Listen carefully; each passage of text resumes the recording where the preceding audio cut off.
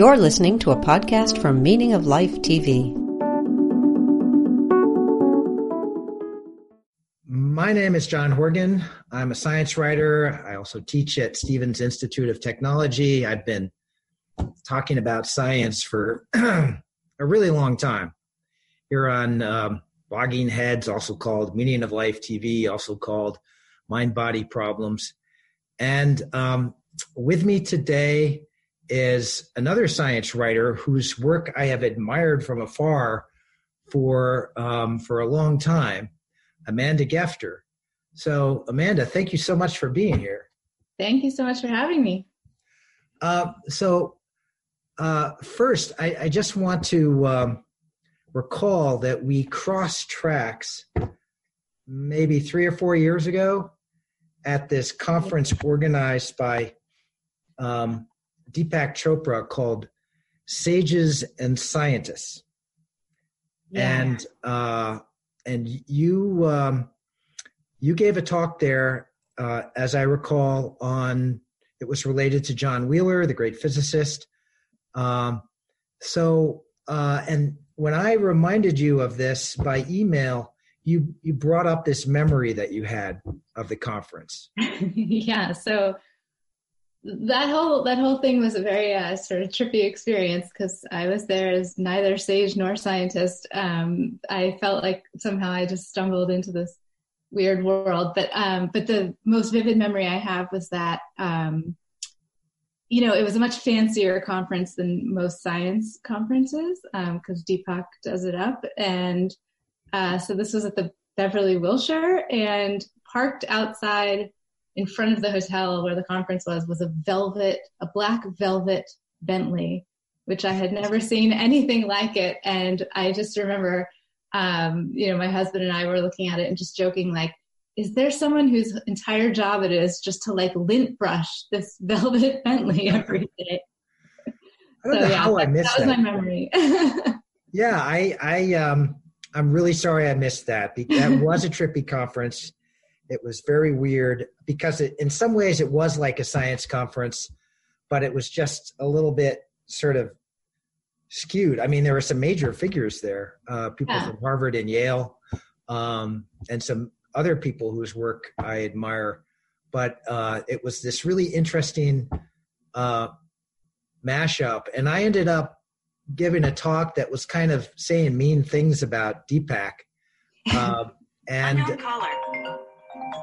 then I ended up feeling kind of like an asshole for it because he was so nice to me, but I felt sort of obliged to bite the hand that was feeding me. Yeah. So, were you invited because, we're going to get back into this, but because you seem to be leaning toward a view of reality that makes mind very important, if not fundamental. Is that fair to say? I would sort of disagree with it, but partially because this is such a nuanced argument. So I would say I lean towards a view of reality in which observers are incredibly fundamental. I wouldn't use the word mind, and we can get into that at any point. But so I would definitely say observers are fundamental. And so I think, I had written a book, Trespassing on Einstein's Law, in which Deepak, somehow, I don't know how he ended up reading this book, but he ended up reading it. And because it talks a lot about observers and the nature of reality, he became really interested in it. And so that's how I ended up at that conference. Yeah. So that's a nice segue into my next question. I just wanted to ask you, for those of people out there who have read your book, Trespassing on Einstein's Law, they'll know your background. But for those who haven't read it, I just wonder if you could say a little bit about how you became a science writer in the first place, and especially a science writer who delves into the deepest philosophical issues coming out of physics and cosmology. Yeah, so I had a bit of a sort of strange path in. My whole story sort of started when I was a teenager, and my father, who's He's a radiologist, recently retired radiologist, who had always just had an interest in, had an academic background in biology, but always had an interest in physics, but even more so, always had an interest in Zen Buddhism and Eastern philosophy. And he's just kind of this former hippie, like you can tell there's some deep stuff lurking under there. And he had taken me out to dinner, and over the course of just a normal dinner had asked me how to define nothing. And I was 15, and we ended up in this, deep conversation about what is nothing, what is something, how did the universe come from nothing? And I wasn't even taking physics, like I was taking meteorology, which is like it was like the underachieving option at our high school. And I was failing math class. I was just like the least likely person to end up having these conversations, but he sort of made it all seem very exciting. And so we started teaching ourselves physics, and this went on for years, and we became really interested in John Wheeler. We read some of his work, and as you know, Wheeler writes like a poet, and everything just seems so deep and so exciting. And so in 2000 or 2001, I'm trying to remember now, it was Wheeler's 90th birthday, and there was this huge conference in Princeton. And were you there, John? I feel like I wasn't, and I wish I was. Wheeler is one of my all-time favorite scientists. I did interview him in the early 90s, and I had this whole section in my first book on Wheeler's ideas. But I had some conflict and I couldn't make it. Yeah. So this conference was happening, and I just remember thinking, man, if there was only some way we could go to this conference. And so it just dawned on me to call the people in charge of the conference and just, I said I was from Manhattan Magazine, which wasn't a real thing, but it sounded very much like a real thing. And that I wanted to come as a journalist, and they agreed, and I got a +1. And so me and my dad show up at this conference, claiming to be science journalists. I'd never written anything in my life. And we got these press badges, and we got to meet all the physicists and meet Wheeler and ask questions. And it was such a defining moment in my life where I realized, like, oh, if you're a science journalist, you actually can just do this. Like, you can just talk to the most brilliant people in the world, and whatever questions you're trying to figure out for yourself, you can just ask them.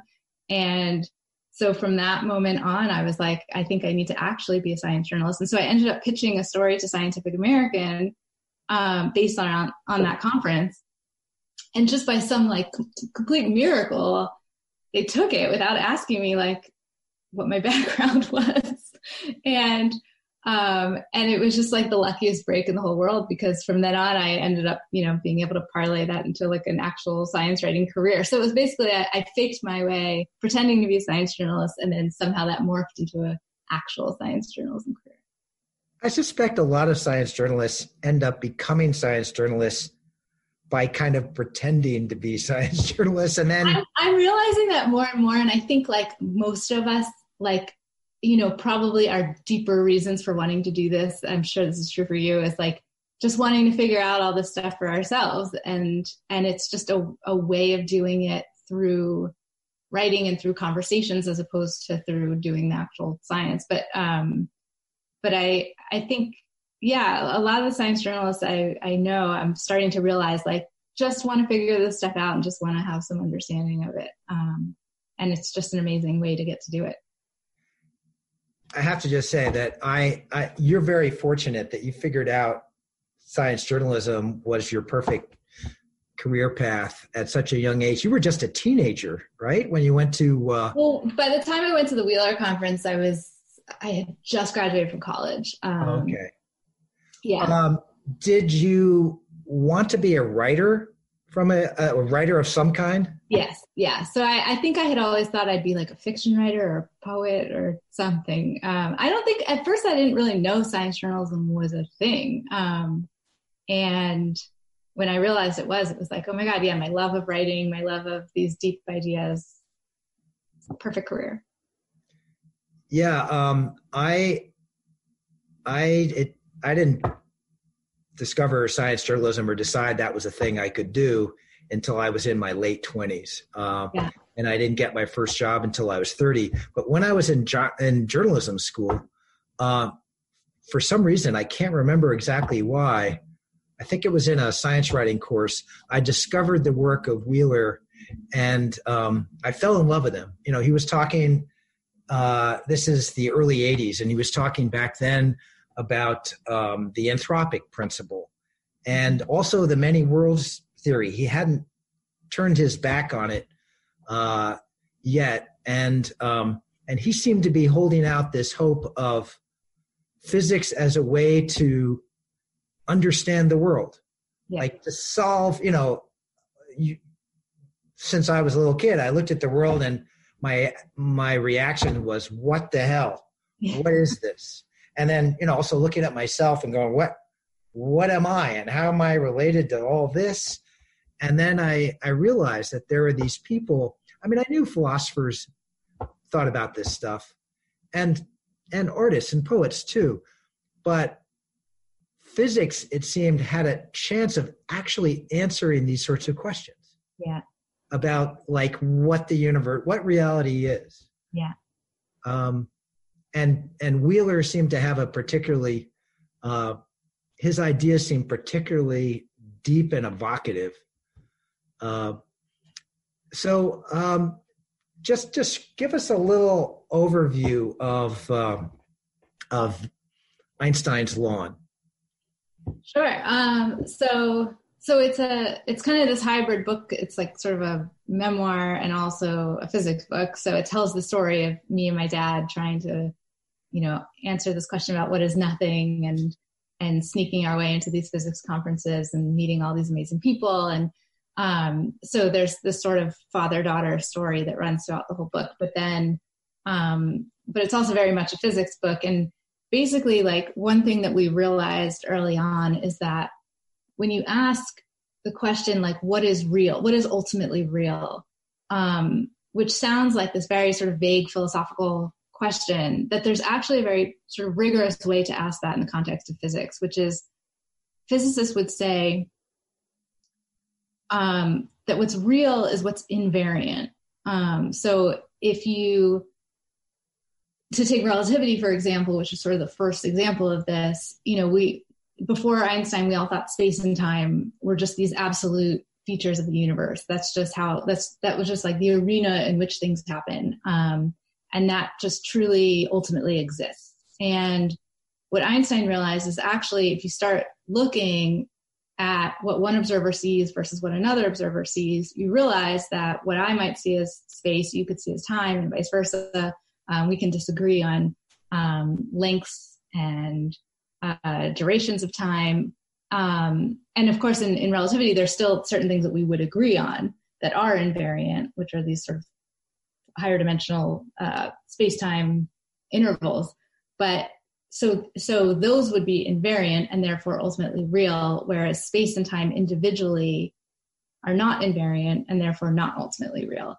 And so it just became, it was such a epiphany for me to realize, oh, there's a really clear way of defining what we mean by real.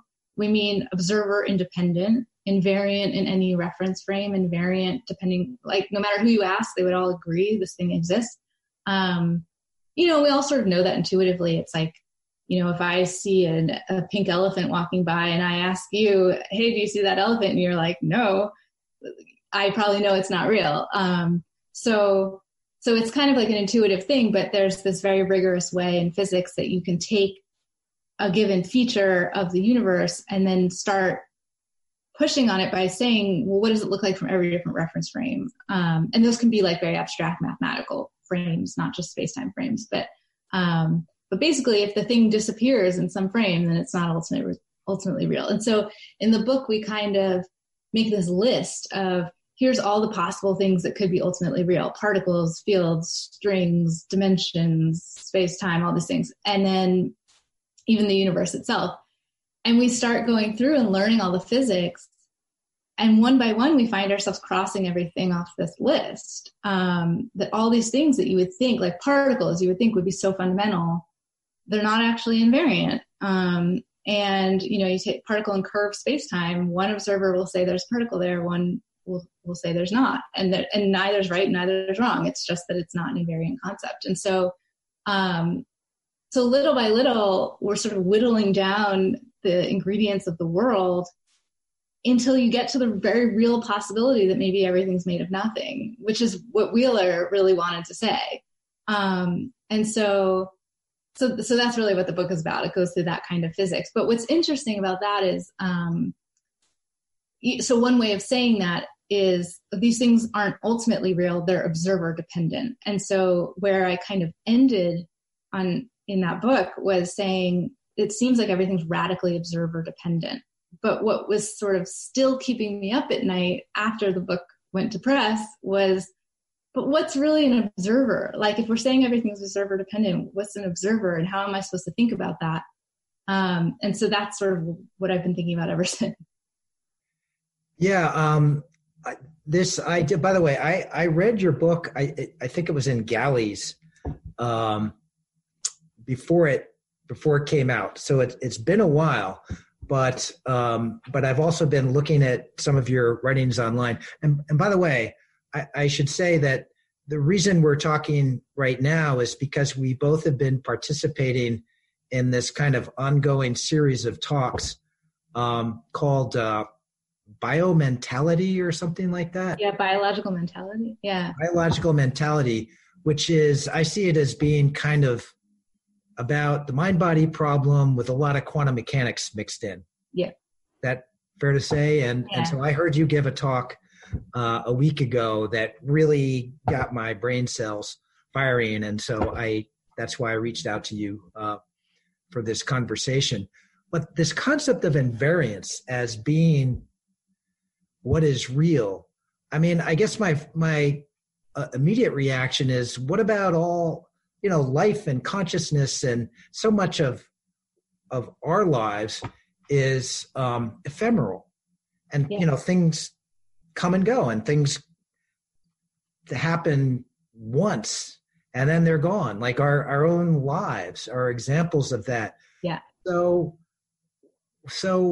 what about that part of what I would call reality, as opposed to, I don't know, this more sort of enduring so-called objective parts that physicists are after? Yeah, I mean, so I think it was Wheeler, I could be wrong on this, who said something like, physics is that which goes on its eternal way despite all the shadowy changes in appearances, or something like that. That there's supposed to be, I mean, this idea has been around since like the Greeks, there's change and then there's whatever's beneath the change. And so physics was always meant to sort of get at what's beneath all this ephemeral stuff. But it's not clear there's anything down there. And B, I mean, even if there was, there's a sense in which it's very clear that everything that matters to us is the stuff that's not invariant. And everything that means anything, or that is us, or, everything you're saying is the stuff exactly that's not invariant. And so, so I don't think it's a matter of discounting that. It's just sort of saying, well, if the job of physics is to get to like, what are the ultimate building blocks that's under all of that stuff? But again, if it ends up that there's not building blocks underneath that stuff, then that stuff becomes even more important in a way. So yeah, I mean, I think everything that we care about is the stuff that's not invariant. Right. And then, of course, it's, and this is like an ancient philosophical issue. What's the relationship between what is transient and what is enduring? When you were sort of delving into Wheeler, were you also getting into his, I forget exactly when he started using these terms, but there are two in particular that were very inspiring for me, or provocative. One is the participatory universe. Yeah. And he had that diagram of the U. Yeah, the eyeball with a big U, and then I forget what's on the other side, like something. Big Bang. It's like a little explosion or something. Yeah, that's reality. Yeah.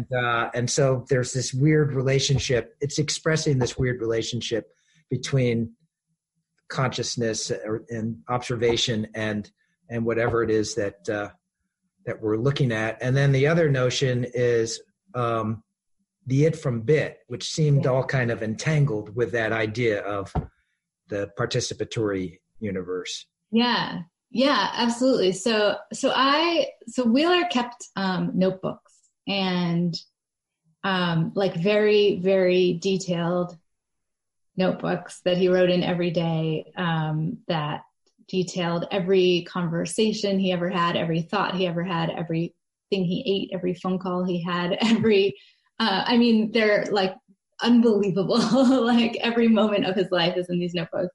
And he donated them all to the American Philosophical Society in Philadelphia. And so I've spent a lot of time with these notebooks, like months and months. Because they're extensive. And it's an amazing experience because you really feel like you're in his mind.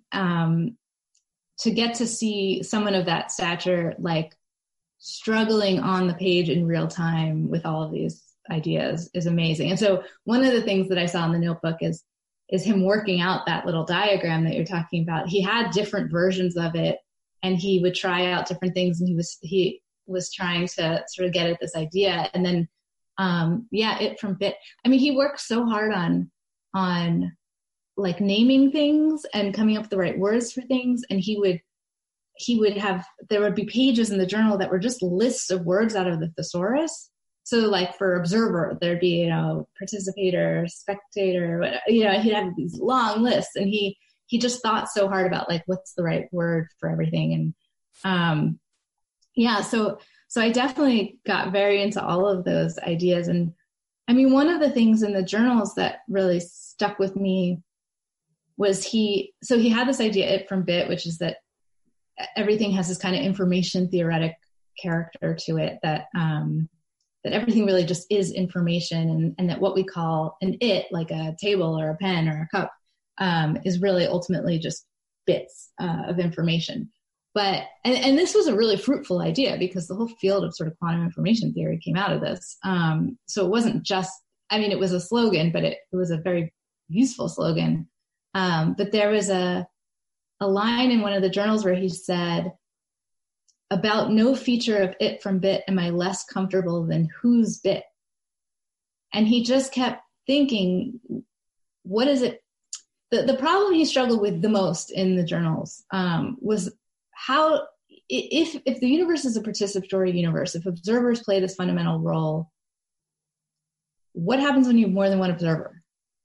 And this was what he struggled with really till the very end of his life. And this is a question I still find just so interesting. But yeah, whose bit? And is my bit the same as your bit? And if I observe something, what does that mean for you? And he had this other quote where he said, like, does one agent act as agent for everyone else? Because that was sort of the idea of the Copenhagen interpretation, in a way, implicitly, was if I observe something and I, collapse away from, Bohr never used that language, but if I observe something and, it was this sort of non-state of all these possibilities, and then I observe it and it becomes an actuality, and I say, okay, the electron is spin up. Well, what happens when you come along? Is it spin up for you? Because if it is, then you can actually derive these like inconsistencies in quantum mechanics. And so Copenhagen never worked that out. And so there was always this, you mentioned like Wheeler got onto many worlds, but then eventually left that. It's like, I think what he realized was Copenhagen was never really complete because it couldn't deal with multiple observers. And so he was trying to get at what's the right interpretation that can do that. Right. And this is, I don't know if we want to go to this right now. I was sort of saving for later in our conversation what I I think is your at least tentative answer to this. Well, yeah, let's just go for it right now. Which is something I've just become interested in recently, and it's cubism. Yeah. So you see cubism as this, I just learned about it within the last few months. And I've read a few papers on it by Chris Fuchs, who I think is the guy who's mainly responsible for it. Another paper by David Mermin, this old time quantum philosophy guy who wrote a paper that made me feel like I understand it a little bit better. But I think you're right in the middle of it. So can you try to explain for the non-physicists out there primarily what cubism is? Yeah, I'll try my best. I mean, I should say I probably can't like really speak for cubism, but I will. But I can say sort of what I see in it and what I find so interesting in it. I mean, so if you sort of leave off the story of Bohr and Copenhagen sort of seeing the observer playing the central role, but then there being this question of what happens when you have a second observer, that's sort of where cubism starts. And in a way, there's really, I sort of see quantum interpretations in like two families. So in one family, I'm thinking the best way to put this. So one way that I would put all of this that I think is like at the core of this is this question of like, in what perspective can we describe reality? And the sort of old school classical Newtonian idea is that you can describe it in third person. So a third person perspective is like, like in literature would be like an omniscient narrator that just says, he walked down the street. And it's just a fact. It's just how the world is. It's not really from anyone's perspective. It's just from the view from outside the universe, like the view from everywhere, the God's eye view. Thomas Nagel uses this phrase, the view from nowhere. Yeah. Yeah, it's a great phrase. And so in a way, classical physics is meant to be the view from nowhere. It's just how things are, not how things appear to someone, but just how they are. And so I would sort of divide all of quantum interpretations into two camps. One is in which you're sort of trying to recover something like a third person description, even though ultimately you can't because the world is quantum, it's not classical, but they still sort of try. And I would argue like fail, but try to come up with some kind of third person description. And then there's the interpretations that just say, you know what, we're just going to accept that there is no third person description and work from there.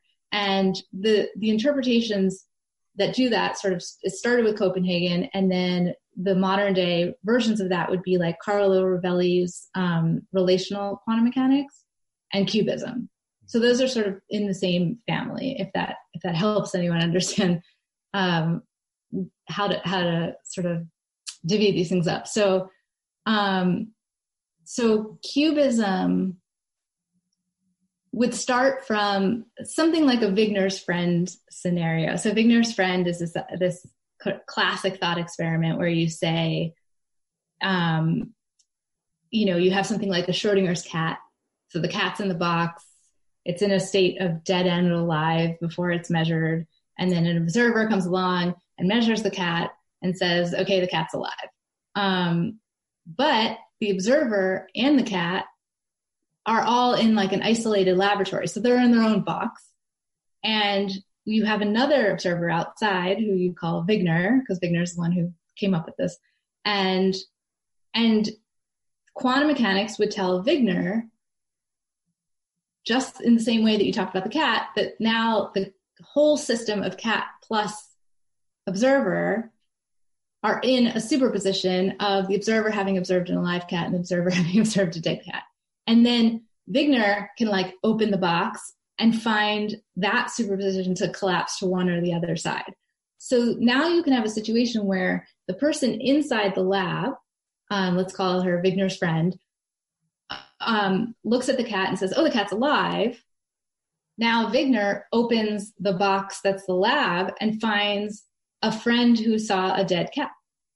So you can have a complete contradiction. And there's nothing in the quantum formalism gives you any way to resolve that at all. It just says that's just how, it's one state for Wigner and a different state for the friend. But now you have this very strange take on reality where reality itself doesn't seem to be invariant. And so if you try to give a third person description where you just say, well, what's the state of the cat? Is it alive or dead? Like, what's the reality? There's no way to do that. And so Cubism sort of starts from that paradox and says, quantum states are not facts in the world. They're not facts about the world. You're not describing the cat. They're describing the observer's knowledge of the cat, or the observer's knowledge isn't even really the right word. It's the observer's degrees of belief for what they will find when they interact with the cat. And so there's no contradiction there. There's no reason to worry about the fact that the friend has one set of beliefs and the Wigner outside has another set of beliefs, because they're beliefs. Yeah, we can all have different beliefs. So there's no real contradiction anymore. And so you resolve the paradox, but at the cost of giving up on a third person description, which Cubism would say is a positive thing, because there was no third person description anyway. Right. But it's very different than other interpretations. Like every other interpretation takes, the quantum state or the wave function, whatever you want to call it, to be like a thing in the world, a fact of reality. And this is saying it's describing an observer's degrees of belief about what will happen when they interact with something. Yeah, the way I was trying to understand it is that you have, and by the way, I should say, I think Cubism, it's spelled QBISM, yes, and Q for quantum, and then B, I think, for Bayesian. So it was originally for Bayesianism, and because the whole idea of degrees of belief and how you update those beliefs based on the outcome of the interaction, all of that has this Bayesian quality to it. But they eventually realized that there's so many different types of Bayesianism and different, there's sort of objective Bayesian, subjective Bayesian, and then all these kind of schools within those, that eventually they sort of dropped it in the way that Chris Fuchs always puts it, is it's like KFC, where it used to stand for Kentucky Fried Chicken, but now it's just KFC. So Cubism is just Cubism. It doesn't stand for anything. It's really evocative. I mean, I love the spelling and everything. It really works for me. And even I've mentioned it to a couple of people, and more than once I've gotten the reaction, oh, like, you mean like the artistic movement? Like Picasso, yeah. And I said, no, but yes. Yeah, exactly. Yeah. It's that kind of radical way of looking at reality. The way I envision it is that it goes with so there's this old idea, solipsism, that each of us is kind of sealed in our own little subjective bubble, and I have no direct access to your consciousness. I sort of take it on faith, and we exchange these signals that make us think that each of us is conscious, but you can't really be sure. And I think of Cubism as sort of going with that, and the universe is it's kind of like a sort of a version of the multiverse, except each sentient being is a little cosmos, and then we're all sort of floating around and bumping into each other. And one of the reasons I like this is because I happen to be reading Ulysses by James Joyce right now. Oh, it's my favorite book. Oh, okay. Well, so maybe you could tell me if this rings true to you. There's a section in the middle of it where Leopold Bloom, the main character, is wandering around, and Joyce is popping in and out of his consciousness and then jumping into these other consciousnesses of people that he's encountering and some people that he's not even encountering. The narrator is moving around. So the narrator is kind of representing some sort of like global reality, but within it, they're just these little bubbles of people with their internal thoughts moving around and colliding with each other. Yeah, absolutely. I mean, so the cubists very vehemently reject the idea that it's solipsistic. Okay. So I should say that. But so this gets really interesting. This is sort of like the talk that you heard me give. Like, this is kind of where I was trying to go, which is, in a sense, like whether or not you consider it solipsistic depends on your understanding of what the mind is. And so this gets really interesting because you wouldn't initially think that dealing in quantum mechanics, you would have to answer that question. But it turns out that I think you really do.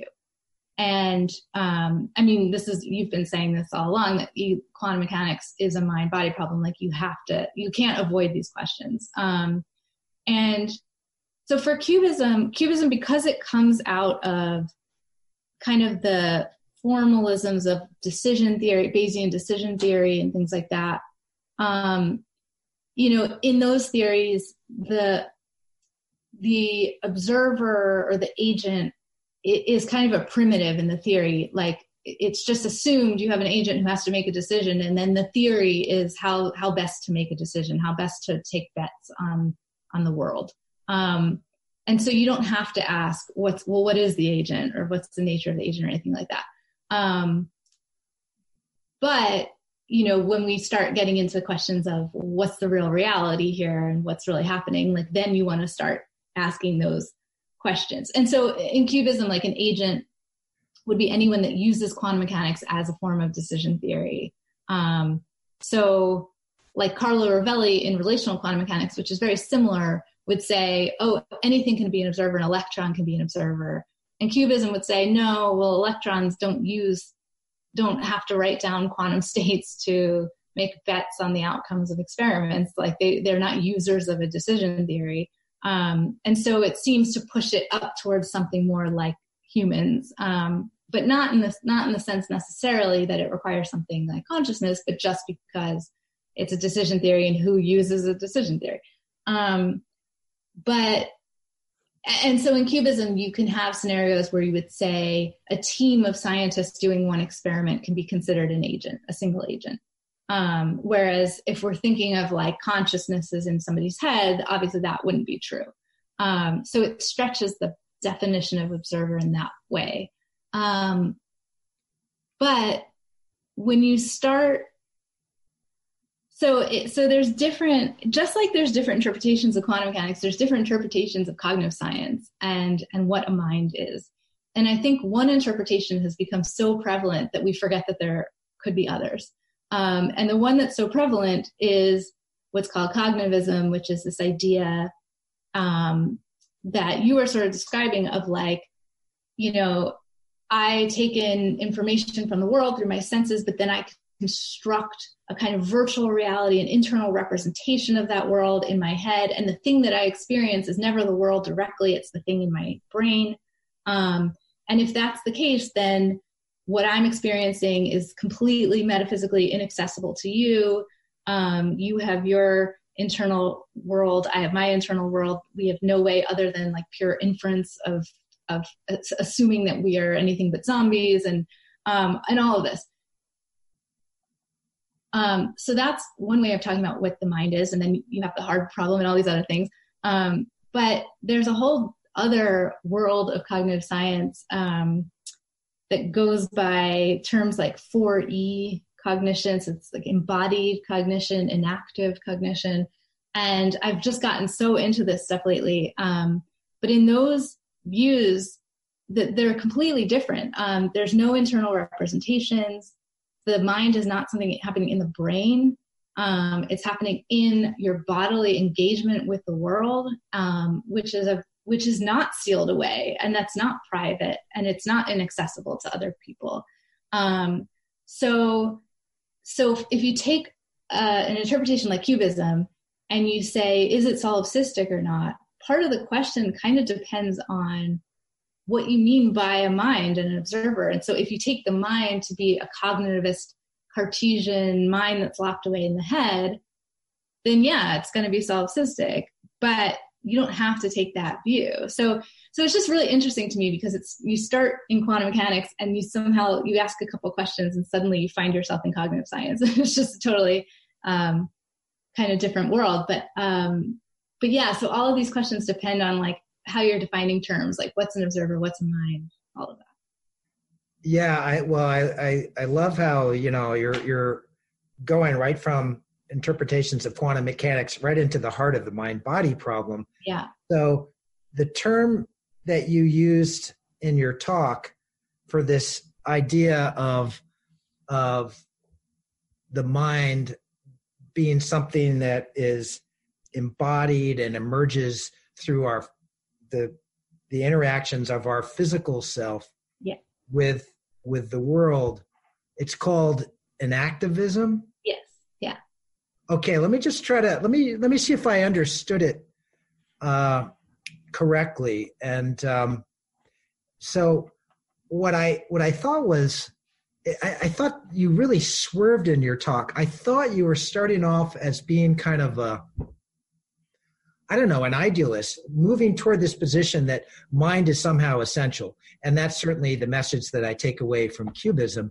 But then when you were presenting the ideas of enactivism and embodied mind as something embodied, and this comes from a guy that I interviewed a long time ago, about 20 years ago, named Francisco Varela, among other people.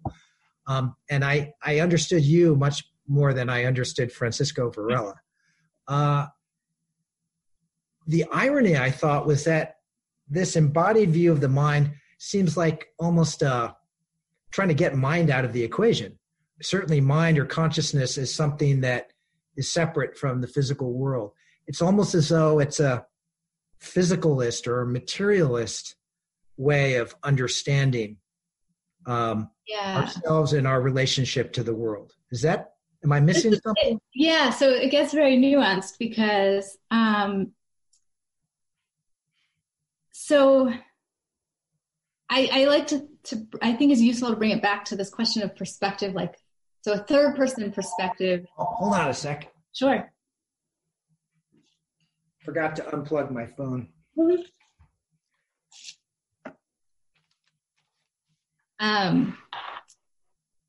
So it comes back to this question of perspective, like a third person perspective would be, how the world just is. That would be a materialistic perspective. A first person perspective would be, a kind of idealist in the head type of perspective, totally subjective. And so, and things like the hard problem in cognitive science, the hard problem is the question, how do you go from a third person perspective to a first person, right? How do you go from a brain that's sitting in a world as an object to the experience of a subject in first person? And the measurement problem in quantum mechanics is very similarly a question of how you go from third person to first person. So you have something like a wave function that's just evolving according to the Schrodinger equation. That's a third person description, typically not in Cubism, but in these other views. And that has, all these possible outcomes. And then how do you go from that to me looking at an electron and just seeing one outcome? So how do you go from this third person to first? So the hard problem, how do you go from third to first? Measurement problem, how do you go from third to first? And really, like, all the questions about Cartesian dualism, all these things, is a question of how do you relate the fact that there's supposed to be a third person world that is some particular way with the fact that we have these first person experiences of it that are not the same. And so, but if you take like the Cubist perspective, which again, I would argue like is that the natural outcome of just quantum mechanics, that there is no third person perspective to start, then it changes the nature of all these questions, because you no longer have to ask, how do you go from third to first? But then the question becomes, well, okay, if there's no third, are we automatically like defaulting into first, and then it's idealism and it's solipsism and it's all this stuff? And the argument that I was trying to make in that talk is that there's actually a middle ground, which is second person, but we can come back to that. But the point is, if you think of enactivism and embodied cognition and all of this as happening in a third person world, then you're right. It just reverts to materialism or behaviorism, or it's just saying, it's just my body doing things and interacting and all of that. But if you try to talk about all of that without a third person perspective, it's not actually materialism and it's not actually behaviorism. So it is something sort of in the middle. And it's hard to think about because we're so used to either third person or first person. But one of the terms that like phenomenologists and people like Merleau-Ponty and philosophers use is like the lived body, right? Which is sort of different than the body as an object in third person. It's like the experience of the lived body. And that's really an embodied cognition. It's more about the lived body. So it doesn't really, it's definitely not materialism for sure, because there's no third person. But it's not idealism either. So another way that I would put this in case it's just useful is like, I would say that the central lesson of quantum mechanics is that subject and object just can never be decoupled. And I think like the you that Wheeler had, like that's what that's describing. Like you have the observer at one end and the observed on the other, but they're connected, and you can't pull them apart. And that's why it's a participatory universe, because you can't talk about the universe without the observer, but likewise, you can't talk about the observer without the universe. And so if they can't be pulled apart, then, like third person would be just an object without a subject, but first person would be a subject without an object, and you can't do either one. So you need to have something in the middle, and that's where it becomes like very tricky. So then now you have to present your, you-based metaphysics, and this is not letter U. Now we're talking about YOU. Yes. Which you talked about it in your talk and last week, and I found really, really cool and interesting. So if you just give us like a quick sketch of that. Yeah. So second person. Second person means exactly YOU, you. But it's so philosophically, so I saying, I am sad, I am happy. I is like the Cartesian kind of cogito, there's this idea like my feelings, my thoughts, my perceptions are just given to me transparently. I don't have to do anything to like I have to make inferences to assume that you have thoughts, but I don't have to make inferences to assume I have thoughts. My thoughts are just here. And so that's the I. It's like that's the subject without an object, which I would say quantum mechanics says you can't have. And then, the it would be the object without a subject, which you can't have. And you is interesting because there's a philosopher, Martin Buber, who has a book called I and Now, which is this very like sort of mystical. I remember the first time I read it, I couldn't make any sense of it, but I realize now actually is this second person kind of metaphysics. And what he says is, as soon as you say you're automatically saying I. It's a pair. It's I, you. So if I say the word you, that's never spoken like from this God's eye view or the view from nowhere. It's spoken from a perspective, right? And it's a direct address. So if I say you, there's somebody who's saying that, which is me. And so there's always a relation. So second person always deals in relations. It's never an object or a subject, but it's a subject-object relation. And so it always has that subject-object coupling at the heart of it. And so I think it's sort of the perfect perspective to take in a quantum mechanical universe. But what it tells you is that you can't, in that picture, in a second person picture, you can't think of the mind as this, transparently given thing that's in my head that no one else can access and all of that. So you get around all these typical mind-body problems that come from taking either a first person or third person perspective. Yeah, what I like about it is this you-based, solution to quantum mechanics and the mind-body problem is that it's very spiritually resonant. And I just wonder if that's something that you've always been looking for. Do you want your kind of answer to the questions that have been bothering you? Do you want the answer to be consoling or meaningful or sort of to help us get through the, dark nights of the soul? Does that matter to you?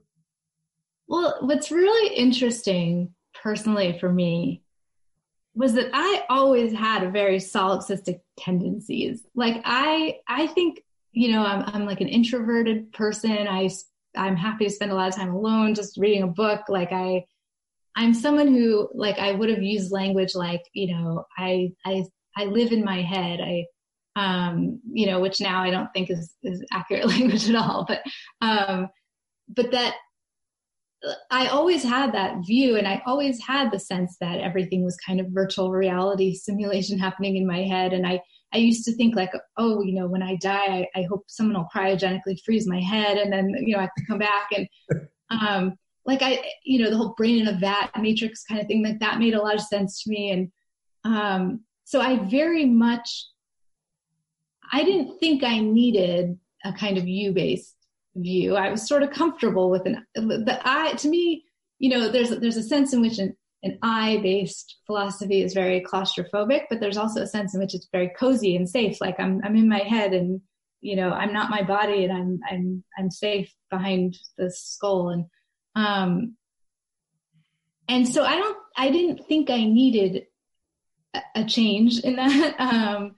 Whereas Wheeler, when he was in the notebooks where he was worried about this question of multiple observers and what happens when multiple observers are participating, are they making different universes? Are they making the same universe? How do you talk about it?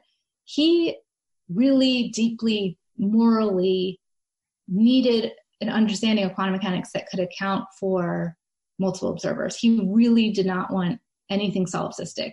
And I always thought, oh, that's interesting. That's just like his sort of moral take. And I didn't have that. Like I was sort of okay with the solipsistic thing. And actually, like if you look at some of my writing from not even that long ago, like I wrote this essay called Cosmic Solipsism. Like I use the word solipsism a lot. And what I've learned in all of this really like shook me at the foundation to realize my mind is not trapped away in my head. And like, myself is not some pre-given thing. It's something that's being enacted through my interactions with the world and my interactions with other people. And thinking is something that I do in conversations like this with other people. It's not something I do by myself. And, eventually we're able to think by ourselves, but we don't start off thinking by ourselves. We think in engagement with other people. And just realizing that I'm embodied and in the world and all of that and connected to people in a way where nobody's trapped in their heads. It has just totally changed my entire perspective on life in a way that I didn't think I needed, but actually has had a really positive effect on me, I think. See, this is one of the reasons. So I wrote a book. I posted it on the internet a couple of years ago called Mind-Body Problems. And the premise was, so mind-body problems is plural, first of all, because the mind-body problem is a lot of entangled problems like consciousness and free will. And I think it also encompasses morality, nature, nurture, all sorts of things. But also I had come recently to the conclusion that every single individual, because of his and her own life circumstances, temperament, everything else, poses a unique mind-body problem. Yeah. And what we're looking for when we look for solutions to the mind-body problem are, there can be practical effects of an understanding how the brain causes mental illness, let's say, and that would lead to better treatments. But a lot of what we're looking for, I think, is a sense of meaning, and I think consolation, something that kind of is compatible with life as we see it. And that's different for everybody. Yeah. And so what you just said seems to me, it's, you're confirming my bias, because it seems to me that you were, well, let me just say, I've always felt also alienated from the world since I was a little kid. And I think, and I've talked to I've written about this, and I've talked to a lot of other scientists and philosophers, and especially people who think about the mind-body problem, about this feeling of alienation. And many of them share it. And I think it's the reason, it's a motivation for thinking about these questions and looking for a resolution that makes the feeling of estrangement go away. The irony is that for me and some of us have looked for it in cosmic consciousness, right? The boundary between yourself and the rest of the world dissolves, and you melt into, this ocean of bliss. I used to think I wanted that. Now I don't want it anymore. Right. Now I feel very fortunate to be slightly alienated boundary. From yeah. looking at it, because I see the world as a puzzle, and I get so much pleasure out of trying to figure it out, and talking to people like you, and we're swapping ideas here about how to make sense of this. Yeah. The question I wanted to ask you, that's sort of related to what I just said, is, and this is something that's also obsessed me for a long time. Do you think there is an answer? So Wheeler has this wonderful passage at the end of one of his books where he said that at some point in the future, we will understand reality. Yeah. We'll solve the mystery. And it will be this blinding revelation. We'll think, oh my God, how could we not have seen that? How stupid of us not to have seen it before. And, I see it as this kind of, this sort of revelation that I saw when I was taking LSD. Just go, wow, okay, that's it. And then, the mystery is dispelled. Right. Do you have that kind of, do you believe in that? Do you believe in that kind of revelation? I mean, I'm not sure. So Wheeler, I think the fact that Wheeler had that kind of optimism that he could solve the mystery was what pushed him on every day. And so I think on some level, we all need that a little bit, right? Because if you just sort of throw up your hands and say, I'll never know, then you don't try. On the other hand, I think we could, maybe there's like an asymptotic answer where you can get closer and closer, but you never really get there kind of. Wheeler, I was looking through some of my notes from his journals the other day, and I had totally forgotten this, but there was a passage where he said, I'm going to start every day with a prayer that says, may I see clear and straight and deep and strange. Mm-hmm. And I just thought that was so beautiful. He wanted an answer, and he was going to get up every day and try to find it. But he also was sort of, the deep and strange to me is there's depths there that maybe you can't ever really get all the way down. So I don't know. I mean, I think it's also what does an answer mean? I'd be willing to believe that the answer is everything is nothing. That just to me seems so logically satisfying in a way, because if everything's nothing, you don't have to explain where nothing comes from. But then the question, let's say that was the answer. but that's obviously not the answer, because then you say, well, okay, why doesn't it look like nothing? Why does it look like something? Why, and then there's a million other questions you can ask. And I guess I kind of hope there's always more questions, because otherwise what do we do? But, I don't know. I have mixed feelings about that. It's like, I want the optimism to think that you can solve things, but it's sort of depressing to think you would solve them like completely. Absolutely. That's this paradox. I think I first realized that there's this paradox. It's kind of an emotional paradox at the heart of science. Back in the 1980s, when I first encountered this idea that there might be a final theory of physics that would really, explain why there's something rather than nothing, and sort of be the answer to the riddle of things. And of course, the scientists, Stephen Hawking and Steven Weinberg and Roger Penrose and people like that, they crave that answer. But as you say, what happens if you get it? Right. What makes life meaningful after you figure out reality, after you answer the big questions? Yeah. So it's kind of you have to believe there's an answer. I think a lot of people just have split minds. Part of them absolutely believes that there is an answer and craves it, but another part hopes that it's never found and even doesn't believe that it will be found. Yeah.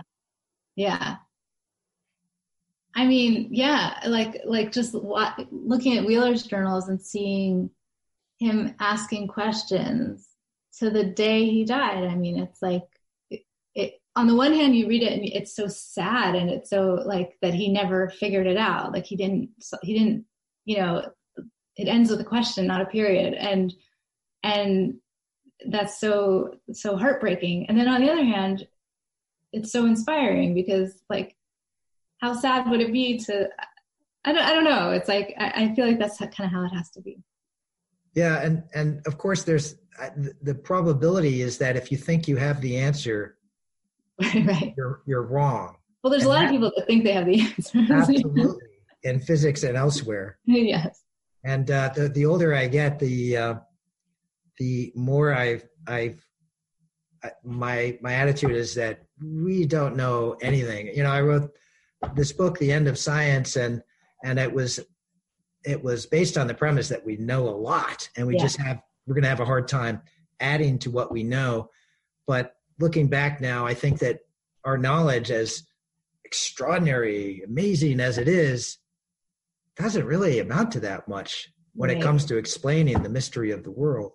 Yeah. Yeah. Yeah, I think that's a good thing. Yeah, me too. Are you working on something now that you can tell us about? Are you working on another book? Yeah, so I've been working on another book for the last 7 years, and it's related to all of this stuff. So in the Wheeler journals, he talks about a lot of people, especially his own students, who he worked so closely with and cared so much about his students, and all of his students became very famous physicists. Everett and Kip Thorne and Richard Feynman, and like his student Bekenstein, all these people that did amazing things. And but the one student he seemed to talk the most about was a guy named Peter Putnam, who I had never heard of. And I thought, how strange that there's a student of Wheeler's that I've never heard of. And so I started looking it up, and it turns out to be this remarkable story of this guy who was really, by all accounts, really brilliant, did his PhD in physics under Wheeler at Princeton, but became really interested in the observer over the observed. And so he went into neuroscience and cognitive science, and sort of came up with this whole theory that I think is very related to these new theories of enactivism and embodied cognition. But this is starting in the 40s and stuff. And And he and Wheeler had like a very intense correspondence throughout their lives. And it was sort of like this really interesting thing, because I was interested in this question of like, what's the relationship between observer and observed? And then their relationship sort of embodied that, like Wheeler's on the physics side and Putnam's on the cognitive science side, and they're trying to sort it out between the two of them. Meanwhile, Putnam sort of dropped off the face of the earth. He wrote mountains of stuff, never published any of it, which drove Wheeler crazy. And he ended up moving in the 60s down to like rural Louisiana and working as a janitor. And he was living in total poverty, and he died in the 80s. He was hit by a drunk driver on his bike on his way to work as a janitor.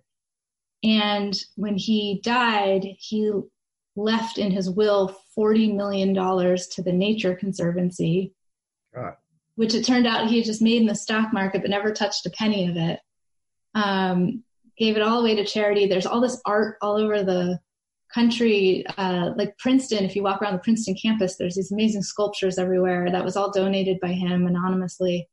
So he had this amazing story, and he and Wheeler had this really interesting relationship. But basically I tracked down all of his unpublished stuff, and the book is about kind of trying to understand what he was trying to get at, which I think is very much like these inactivist ideas, and how that relates back to quantum mechanics and all the stuff that we've been talking about. So, God, that sounds great. It's been a lot. It's been a long 7 years, so we'll see. But, well, I hope whenever you finish it that I can get you to come back and talk about it. I would love to, yeah. For mind-body problems. That really sounds cool. Yeah. So, okay, we're actually over an hour. So I guess it's time to wrap it up. Just thank you so much for coming on. Yeah, thank you. This is so fun. These ideas are like, I feel like my brain goes all over the place, but they're, all the interconnections are just so interesting. Yeah. I always tell people, my students, science journalism is the best. Yes. As long as you're, kind of an obsessively curious person. There's nothing more fun. Okay. Thank you so much, Amanda. Yeah. Thank you so much. Happy holidays. Thank you. You too.